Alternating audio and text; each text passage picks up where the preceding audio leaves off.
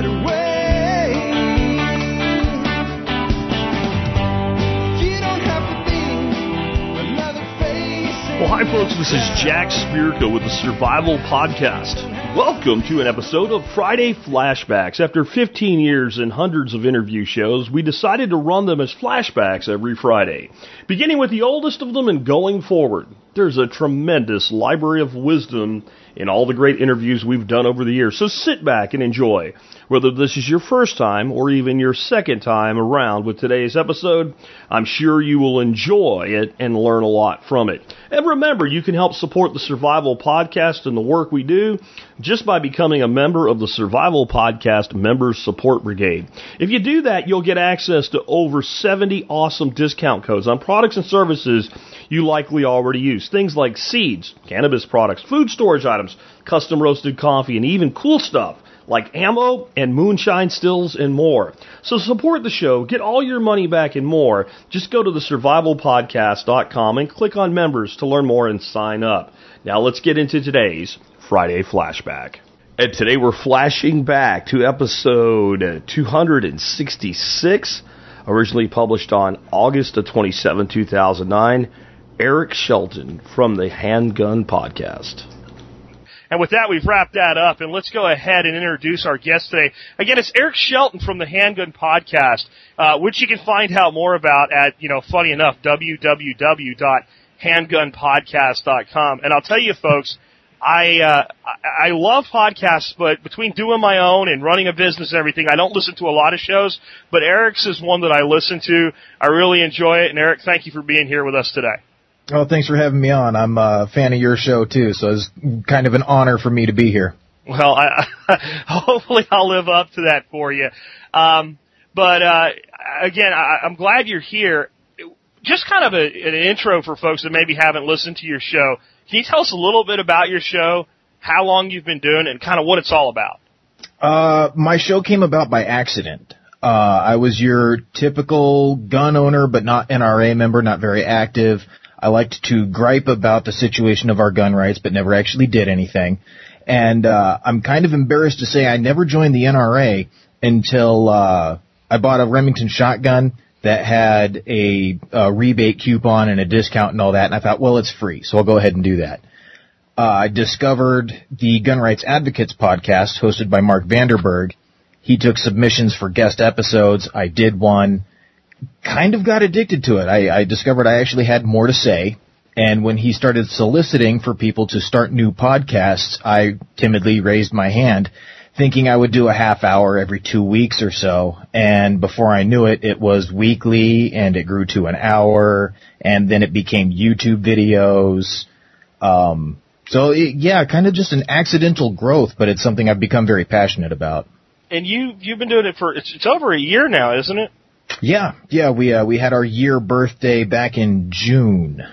Cool. So you actually started your show right before I did. I just had my 1 year anniversary show a few weeks ago in late June. So I mean, it was like right in with a week or two of each other. That's kind of cool. I didn't realize it was exactly kind of the same time that we started our show. So that's kind of neat.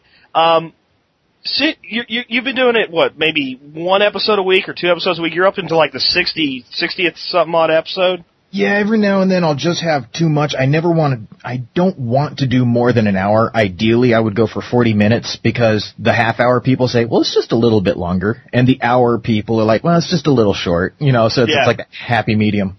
It never works out that way. But every now and then there'll just be too much, like the NRA convention. Or the Gun Rights Policy Conference. I just got too much to say after something like that, so I'll do 2 then. Cool. I'm not doing daily like you. You're a madman.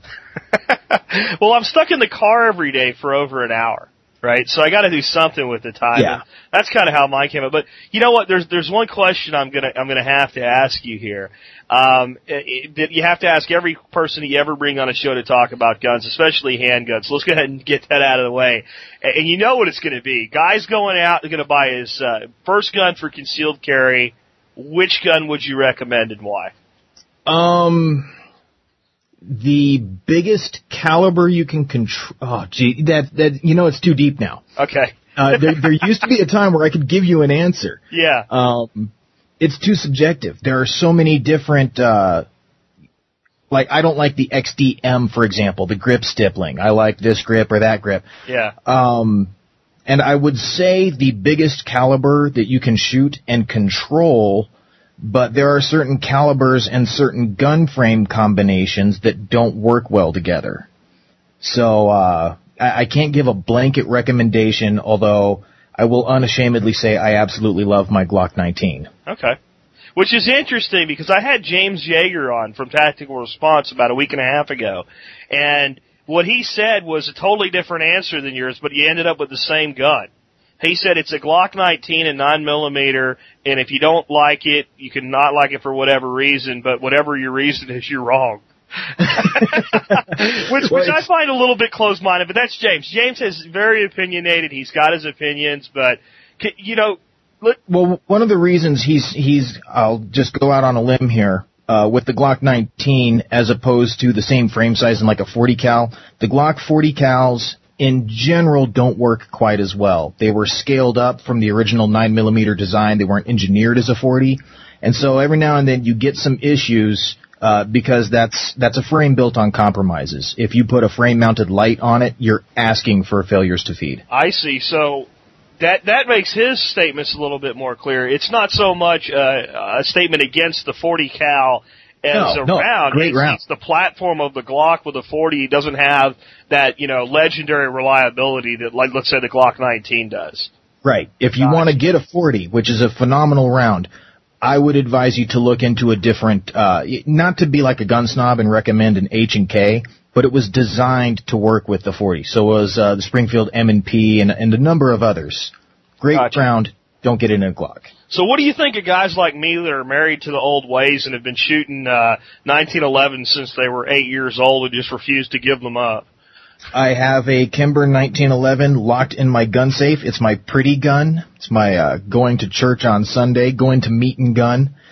And there's just something about that trigger that if I can explode a soda can at 50 yards, it's kind of hard to argue against that. Yeah. It's just, I don't know about you, but to me, and I've always put it off on two things. One, I have been shooting since I was 8 years old, and I'm 37 or 38, something like that now. And then the other thing was, it was a gun that was built, which is kind of what you were saying about, the Glock 19 being engineered for the 9mm. The 1911 frame was built to shoot the 45. That's what its purpose was. The caliber was built for the gun as well. I mean, those two were definitely married in their origin. Yeah, so I've got another 45 fan there. So there you go, Mr. Yeager. We're going to stick with our 45s. But, the reason I ask that is it's a question I get all the time, and I kind of have the same answer you do. If it's reliable, it's comfortable to carry, and you can shoot it well, and it's not, a 25 or something like that, it's probably adequate. And I'm also a fan of what you kind of said too, with the largest caliber that you can shoot well. It makes me think, I think it was Wild Bill that said, why do you carry a 45? And he said, because they don't make a 46. Yeah. So I kind of feel that way too, but I also think that like a 9mm is definitely sufficient. It's shot placement more than anything. And, some people have really compromised and carried a 22. Let me tell you, when you accidentally get somebody muzzle sweeping you with a 22, that bore looks a whole lot bigger. I'll tell you what, do you know about a guy named Peter Capstick? He used to write for Guns and Ammo.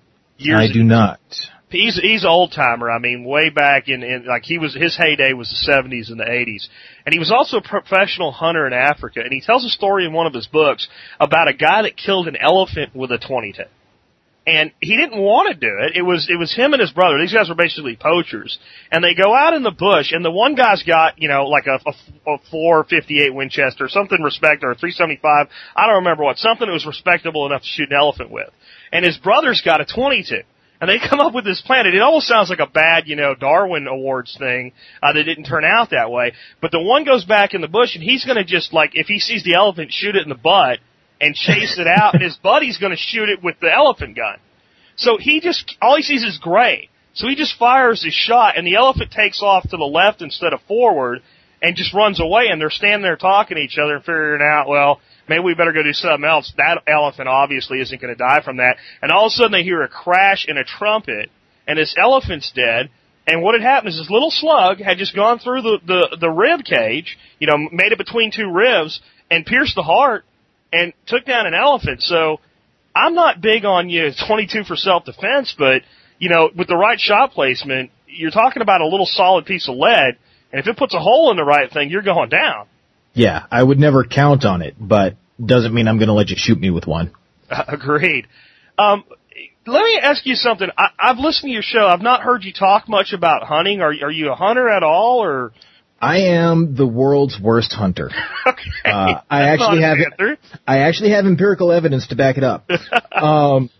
Here in Arizona, there's I can't remember the exact number, but it's like 125,000, maybe it's 225 concealed carry permit holders and hunters with very, very little cross-breeding, cross-pollination, let's call it. I buy a hunting license just to be as absolutely active for Second Amendment rights as possible, to be a voice, as much as like the bean counters are concerned. I am absolutely marvelously skilled at going out hunting for coyote and finding nothing. So you've never done any deer hunting? Because I was going to ask you if you had a recommendation for a handgun for deer hunters at all. I don't, and that's one thing that I would really like to be able to get into more is the hunting aspect of handgunning. There are certain parts I know about it, like you want a Thompson Center or a revolver and a respectable cartridge. It's really not my forte, and like I said, it's something I would love to break into if only I could find more time. Gotcha. And you got a lot of open ground out there in Arizona, too. It's a little more challenging for the handgun hunter. I used to hunt a lot with handguns in Pennsylvania. My go-to choice was Ruger Red Hawk in .44, and it wasn't really because I went through all the guns and decided that's what I was going to use. It was because that was the gun that my father gave me. So it was like, duh, okay, well that's what I'm going to use for deer hunting. But I'll tell you what, you can do a lot worse than a .44 for deer-sized game. But, one of the other things that I've had a lot of people ask me about, I'd like your opinion on this. I heard you kind of speak to it on one of your episodes, but not directly, and I'm sure you have. I just didn't, listen to every episode you've done. But I have a lot of people that say I've got kids in the house, and I want to make sure that my gun is accessible if I need it for home defense, but I'm also concerned that my kids are going to get into it. And I have kind of my view on that. What's your thought on that? That's a common problem that, gun owners have. Keep it on you. That's my answer. You carry it everywhere you go, right? And people think I'm crazy when I say it, like carry your gun in your house, and I'm like, but okay, you wear it, if you have an enlightened employer, you take it to work, you take it to the mall, you take it to a football game, you walk through the park with it. What's the difference in just leaving it on your person once you're home? Let's break it down to a much more practical level, like you like to do with quote unquote survivalism. And you call it preparedness, but let's just be practical about it. I'm sitting in my living room. My AR-15, which is probably my preferred home defense firearm, is in my bedroom. Guy kicks in my front door. Or the back door coming into my kitchen of my apartment. I have to go past him to get to my AR-15. Wouldn't it make a whole lot more sense to have something with me? You mean he just, if you said, sir, excuse me, I know you're burglarizing my home right now, but would you please do me the courtesy of allowing me to go upstairs, unlock my gun safe, and get out my gun before we continue? You mean he won't wait for you to do that? My preferred tactic is to throw him one of those big red kickballs and call a do-over. And that's why I've always recommended that. And it's fascinated me that people take that as being something strange or weird. Now, I had a guy on my forum that, to be fair to him, he's from Australia, so the gun stuff is far. At least he's open-minded enough to be considering this and listening to this, living in a place where it's hard. But to him, it was like, oh my God, you carry guns in your home. And again, my thought was exactly what you just said. If somebody comes into my house, where I'm at and where he is, well, wherever my gun is, he may be between me and the gun. Right. It's just, let's be practical. I'm not walking around with an AR-15 slung on my shoulder. As much as I might like to walk around thinking I'm a mall ninja, Yeah. Realistically, when I'm making that peanut butter and jelly sandwich, things are going to get in the way, you know, and it's just, and that's what I would argue for people who think, oh my God, you carry a gun in your home. Be like, dude, it's not like I'm carrying a long gun or walking around in a tactical vest. I have a 30-ounce pistol or whatever on my hip because that's where it goes. Absolutely. And to me, it's actually, like, if I come home from a day out and I've been carrying, it would actually be an inconvenience to have to disarm and go put my gun away other than to just continue doing what I'm doing. And I think that's maybe a point where maybe people that have that issue, that the first thing they do when they come home is put their gun away, is maybe they're not carrying the right gun or with the right holster or the right way, and they're not comfortable. And I think that's an important thing, too, is to make sure that you're carrying kind of in a comfortable way. So you carry a Glock 19. What's your holster of choice for that? Believe it or not, I don't have a dedicated holster for it right now. Really? I just recently put on a TLR1 frame-mounted light on it. The reason for doing that is not because I think I'm doing entry teams or anything with a SWAT team, but now I've got a flashlight and my pistol in one hand, and should I need to call 911, I have a whole other hand to do that with. Gotcha. I have an excuse for a bug-out bag from a maker that I don't want to trash on air, so I won't say anything. But they do have kind of a universal holster in there. That kind of works. I use it more as a range bag. I've actually got a really great pair of Carhartt jeans, and I will carry my keys on a carabiner clipped to a belt loop, and I'll drop the Glock in my pocket. Gotcha. So, very cool. There are a number of holsters I'm looking at. Raven Concealment, Blade Tech, both of those make excellent holsters if you've got a frame-mounted light. And I've got something like 4 different holsters from my 1911. Have you ever tried a Pager Pal, or do you even know what I'm talking about there? You know, in the 90s, maybe it would have worked better. No, I'm just kidding. Well, now they call it a cell phone pal, right? Right, yeah, I was going to say, you see a pager these days, and you're like, dude, you are so 2002. Yeah. I have heard of them. People were ranting and raving about them at the NRA convention this last year. I'll be perfectly honest, need to lose about 10 pounds, and IWB is just not going to work for me right now. Got you. What I found with that is the people that own them, and if somebody's never tried something, then their opinion on it doesn't mean a lot to me. Exactly. But people that have actually either owned them or at least been to a place where somebody's selling them and tried them out, I found that people either love them or they hate them. And I'm one of these people. I bought one. I loved it. And over time, I stopped loving it. I really can't tell you why, but it seemed immensely comfortable, especially with like a full-frame gun like a 1911. It seemed very, very comfortable at first. And then all of a sudden it just seemed like, first of all, I felt like kind of who wears their cell phone hanging in the front of their belt like that? It just kind of didn't look right. But they are comfortable. I mean, I've had a lot of people ask about those too. I know you're also a fan of the 22. What's kind of your favorite platform for, just planking with the 22? Are we talking handgun or long gun? Handgun. Ruger. Doesn't matter what flavor it's in, whether it's a single 6 or a Mark II or a Mark III. There's nothing wrong with a Beretta Neos or a Browning Buckmark or even a Smith & Wesson 22A, despite the fact that they just had a recall. I'm a Ruger kid. It's what I grew up with, and I've just never had more fun. They're a great gun. I've got an old Mark II, very old, back, when the sights, actually the pin fell out of the sight, and until I got parts for it, I had it fixed with a paper clip. But that gun, I've had folks out that I've worked with, never really shot a handgun before, and done a little work with them, and had them, sitting down with it braced between the knees, knocking skeet out 50 yards away with skeet up on a bank with people that had never shot a handgun before. So it's a very easy gun to learn to shoot. It's one of my favorites. It's also something. I mean, you're not much of a hunter, I guess, but I love to actually hunt with that gun. Squirrels and rabbits. It's a tack driving little platform. If squirrel and rabbit count as hunting, I just figured that was the most I was capable of.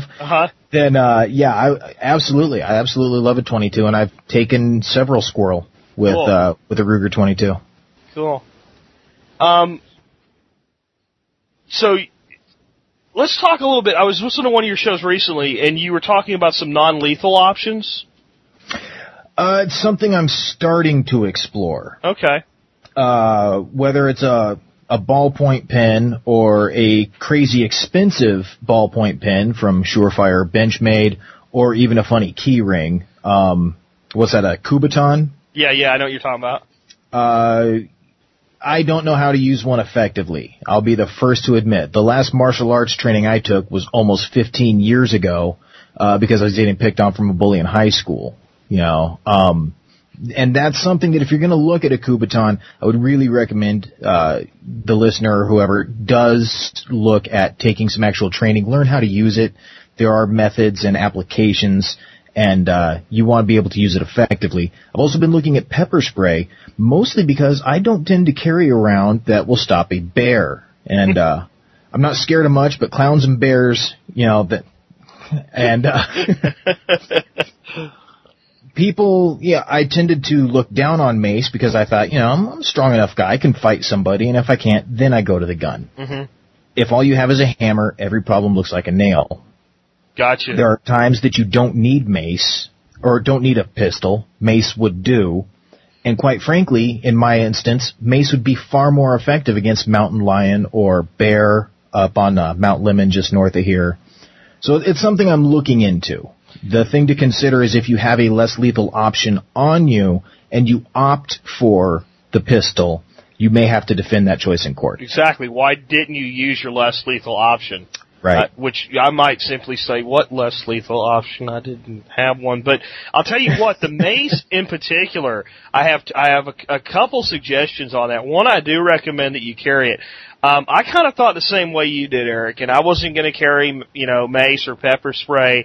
And then we had some things go on in my neighborhood, and my son's not old enough to carry yet, and I wanted him with a little mace thing on his keychain. I wanted my wife to do it, and neither one of them wanted to do it. So I thought, the hell with it. I went out and bought 3 of them. And I said, well, if I'm carrying it, y'all carry it. And then that worked, so they did it. And then about a month after that, we went to my bug out location up in Arkansas, my place up there, and we took a walk down the road, and we walked down past a couple of the neighbors' houses, and we're all way spread out there, and we got to about the 3rd house, about a mile away from where we live. And these folks had a pit bull, and she ran out, and she was about, I would say, a half an inch from getting a face full of it.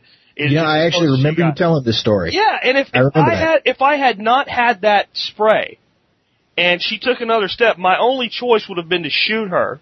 And I really didn't want to go to one of my neighbors, especially out in a place like that, and go, I'm sorry I shot your dog. Right. She tried to bite me when I walked by the front of your house. Now I would have been happy to say, look, you need to learn to control your dog, you need to wash your eyes out.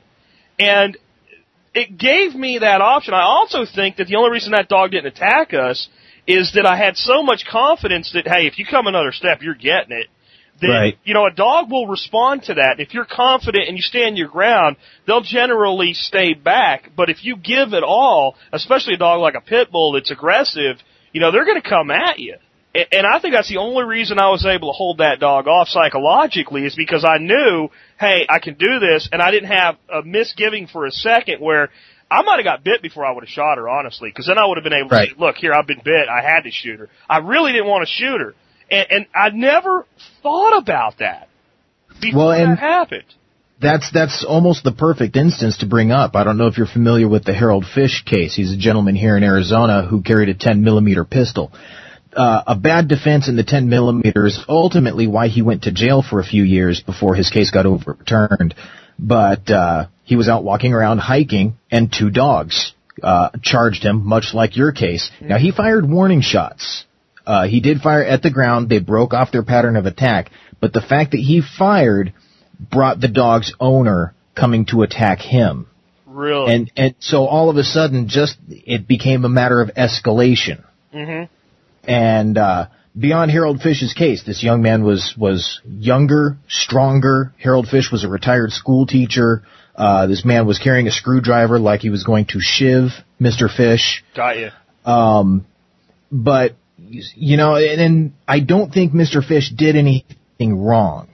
I do think that an instance where the pepper spray hurting the attention and not firing a gunshot escalating the dog's owners. You know, I mean, there's something to be said for it. Yeah, because there's a couple of things there. One, he could have warded off the dogs with it. He'd have been long gone before the guy even knew that anything had happened. And two, even if the guy would have come out there, well, he could have sprayed. If the guy's got a screwdriver, you hit him in the face with some good 10% capsaicin spray, it'll shut him down. Trust me, from someone that's trained with it and actually have allowed myself to be sprayed with it, it will shut you down. I mean, you can still function, but you don't function well at all.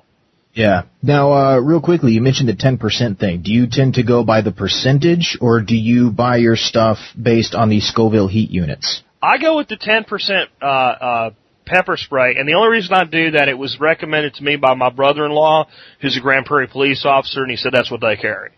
Okay. And that's the only reason I do that. I've been using kind of like a foaming agent, and I've been given some advice not to do that because at times a person that you might use it on, this is more of a law enforcement thing because they deal with these close quarter situations. They're actually trying, like, you should be using it to get away, where a police officer might be using it to apprehend. But this was the advice some police officers have given me. You spray them with that foam stuff and it shuts them down, but the first thing that they tend to do is grab it and fling it at you.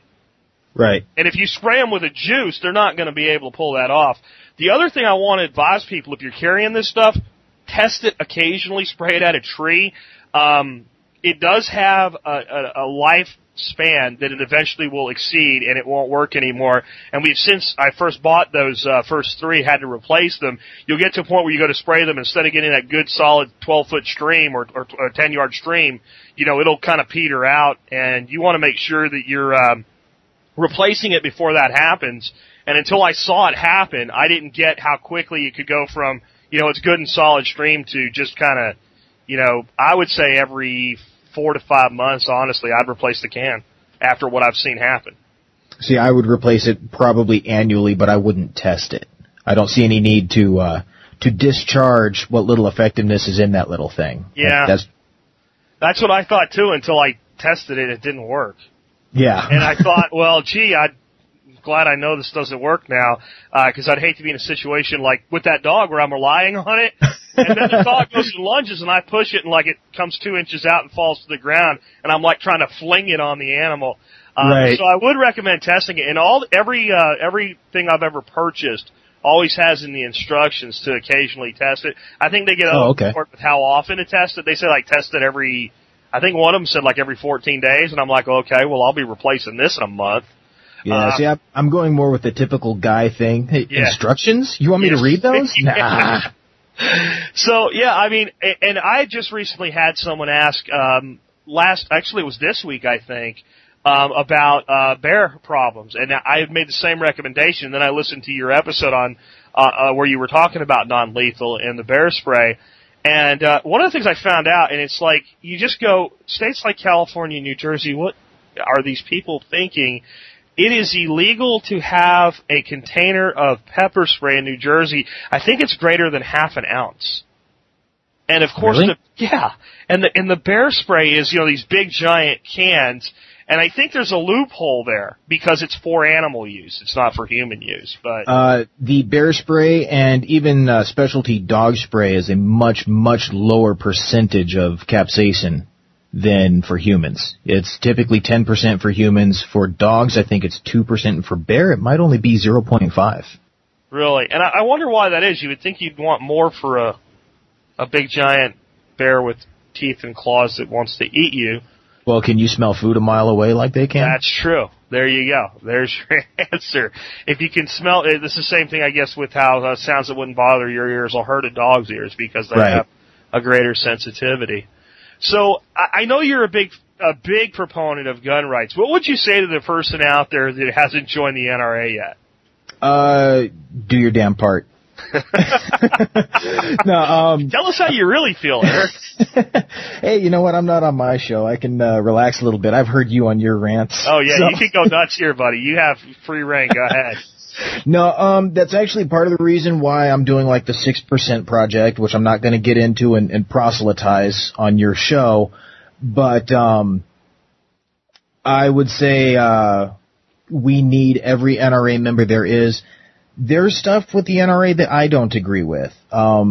I'm not really willing to say that in public or say what the specific issues are because I don't want to discredit them or have anyone say, well, see. Yeah. The fact of the matter is they are the number one organization. And when an anti-gun politician is going to look at the opposition, they're not looking to any of the smaller organizations. They want to know who's actually mobilized, who's the big dog, and I need to give added strength to that big dog.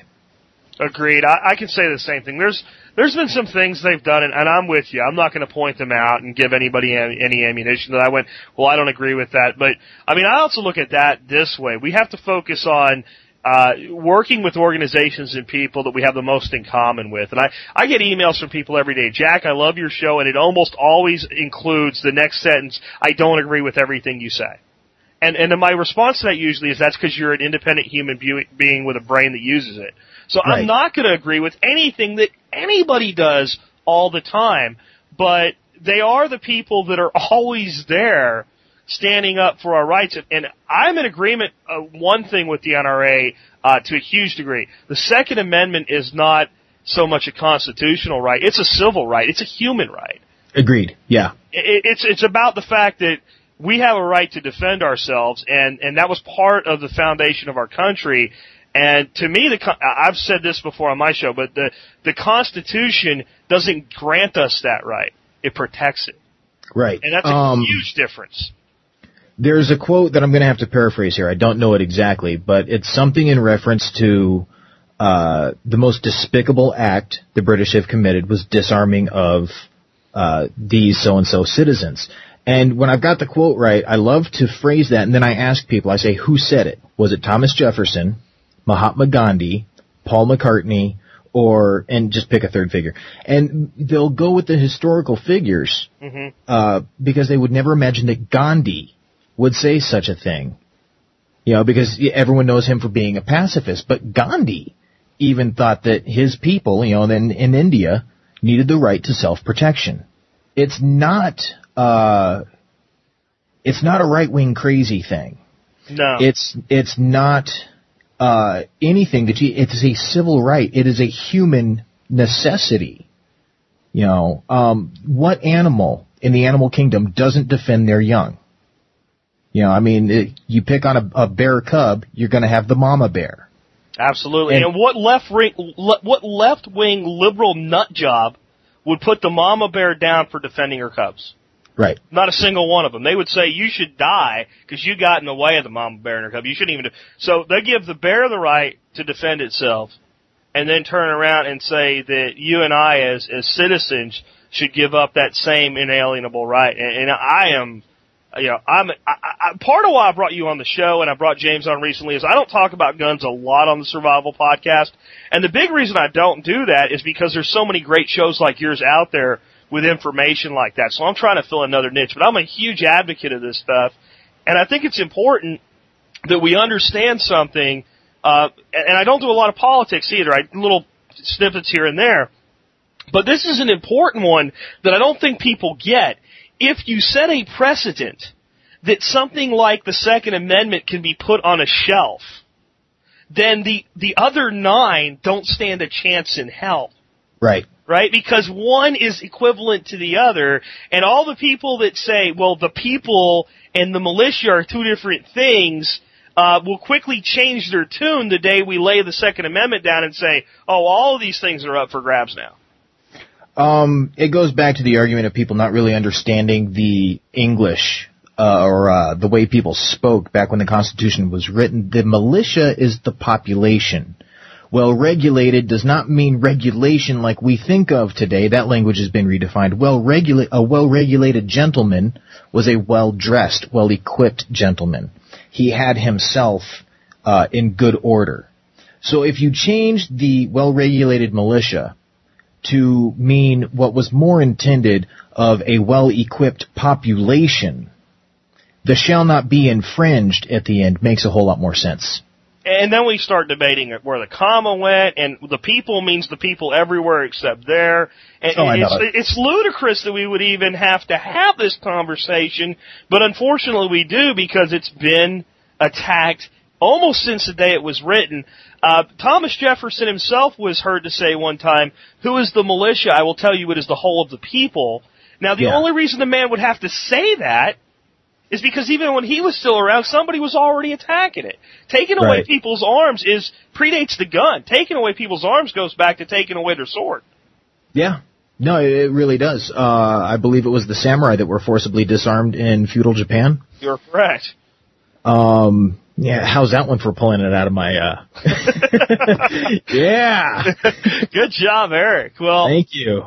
Well, so I don't want to turn this into a political discussion, but I think it's important to people, and I do tell people, join the NRA, be part of the NRA, and I often hear and that's why I asked you the question, because I know where you are on this, and I do hear the objection, but they did this at this one particular time, and I'm like, come on, guys, we've got to have somebody that's out there looking out for us. So, thanks for your support of America, and I'll continue to support them. And to anyone out there, go ahead. Oh, I was just going to say, for anyone who doesn't want to join the NRA, consider what you spend on one trip to the range, especially with ammo costs these days, and tell me that you can't use that for a year of helping to be someone who's willing to say, I'll stand up and defend our Second Amendment freedoms. Now, one thing I'll tell you from personal experience, if you make the commitment and become a lifetime member, just to be honest, they will not stop asking you for money. In fact, they will ask you for more money if you do that. But, I was willing to step up and do that. And that's something I'd say,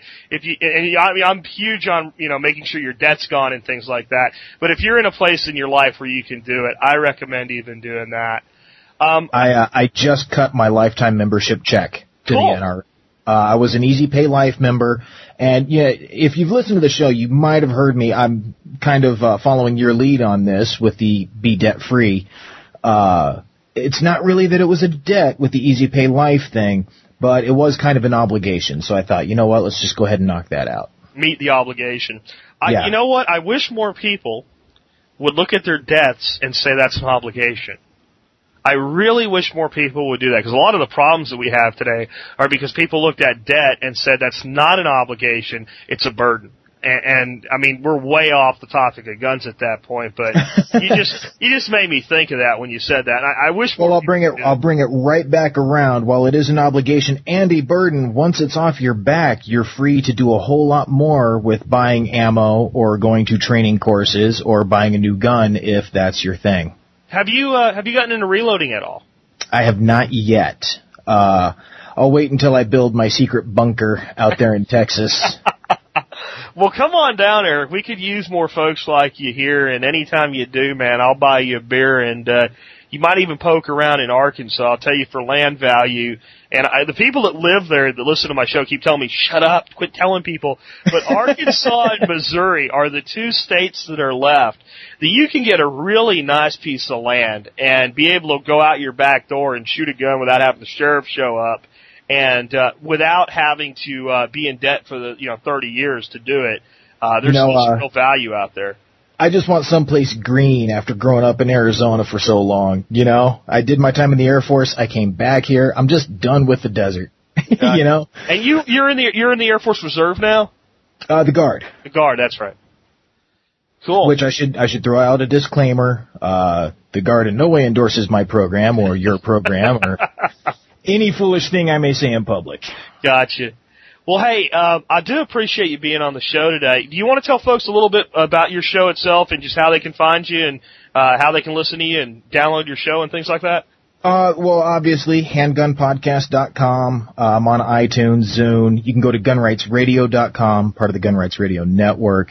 Are we drawing the show to a close? Because there are a couple of things I wanted to say real quickly before we do. Absolutely. We're drawing to a close, but we're not on live radio here. You got all the time you need, Eric. Go ahead. Okay. I will try to be brief. When we were emailing back and forth and I was asking what you wanted to talk about, one of the things you were saying was, concealed carry for preppers, discussion of platforms, caliber choices, and everything. But you were specific about from a prepper point of view. Yep. And I've been listening to your show long enough now that you do have a very practical bent to your show. You talk about debt-free, work on yourself, then your family, then your neighborhood, then your region, for disaster preparedness. And I would tell people that it's not all that dissimilar when it comes to your firearms. This isn't I'm a shooter thing or I'm a prepper thing. Carrying a gun, especially carrying concealed, is a matter of preparation. I'm sure most of us have seen Trimmers. I'm not talking about the bullets, beans, and Band-Aids like, what was his name, Bert in the cellar? Yeah. That's not my focus. And if you've only got 3 firearms, but you know how to use them, then you're good. And you don't need an arsenal. Even if it's one of those the end of the world as we know it things, I think we tend to focus on that, or some people think of us as being of that mindset because that's the one with the most sex appeal. That's the one with the most sellable angle. Sure, the Hollywood factor. Yeah, exactly. And that's not what it is. It's like you say, just be prepared for yourself, for your family. On a practical level, I try my best to be a cynical pragmatist or a practical cynic, whichever.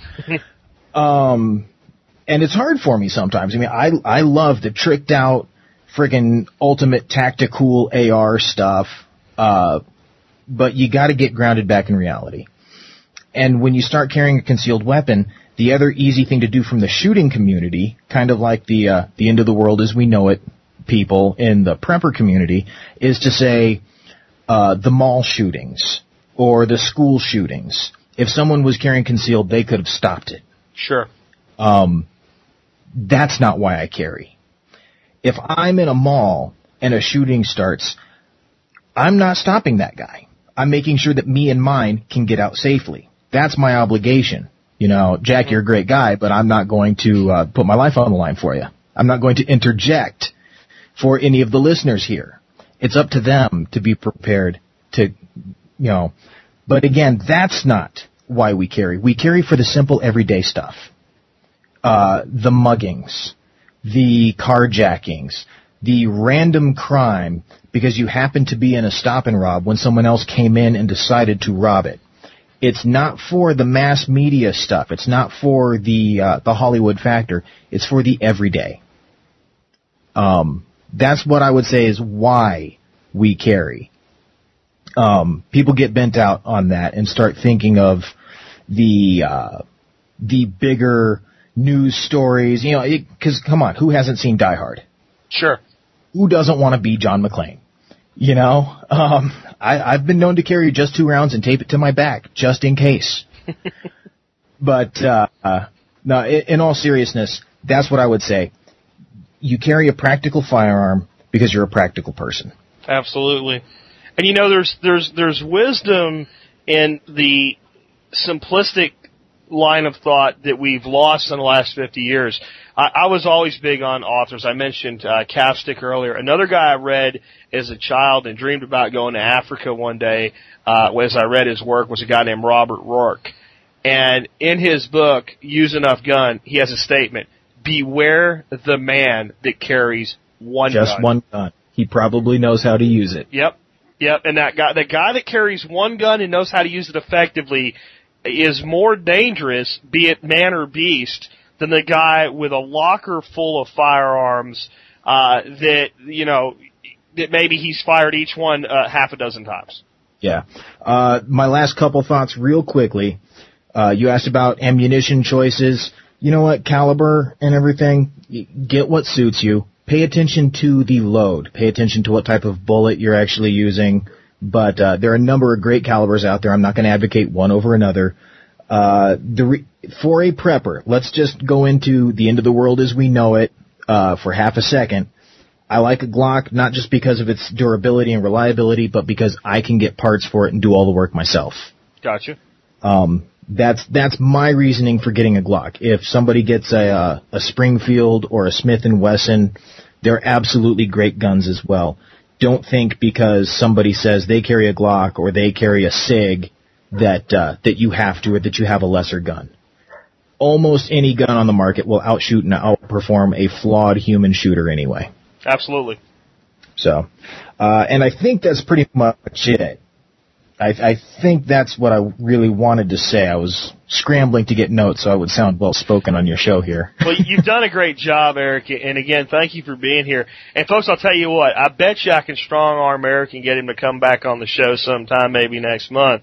So if you have some questions that you would like specifically for me to have Eric on and have him answer, shoot me an email, jack@thesurvivalpodcast.com, and I'll bend his arm a little bit and see if I can't bring him back on, because Eric, it's been one of the best shows I've ever done. Hey, you know what? Anytime I get to sit around and take a break while I'm talking and just drink some coffee while you go on, that's a good show in my book.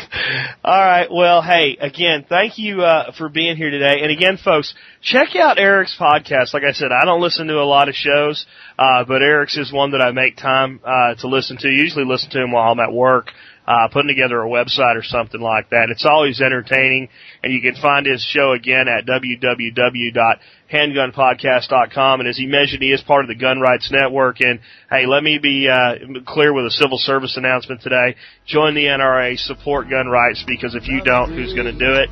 And with that, I'll go ahead and sign off. And again, folks, I'm out in the wilderness right now. Actually, by now, I'm probably out on Santa Catalina Island floating in the blue Pacific. But even though I'm doing that now, we made sure that you had shows throughout the week.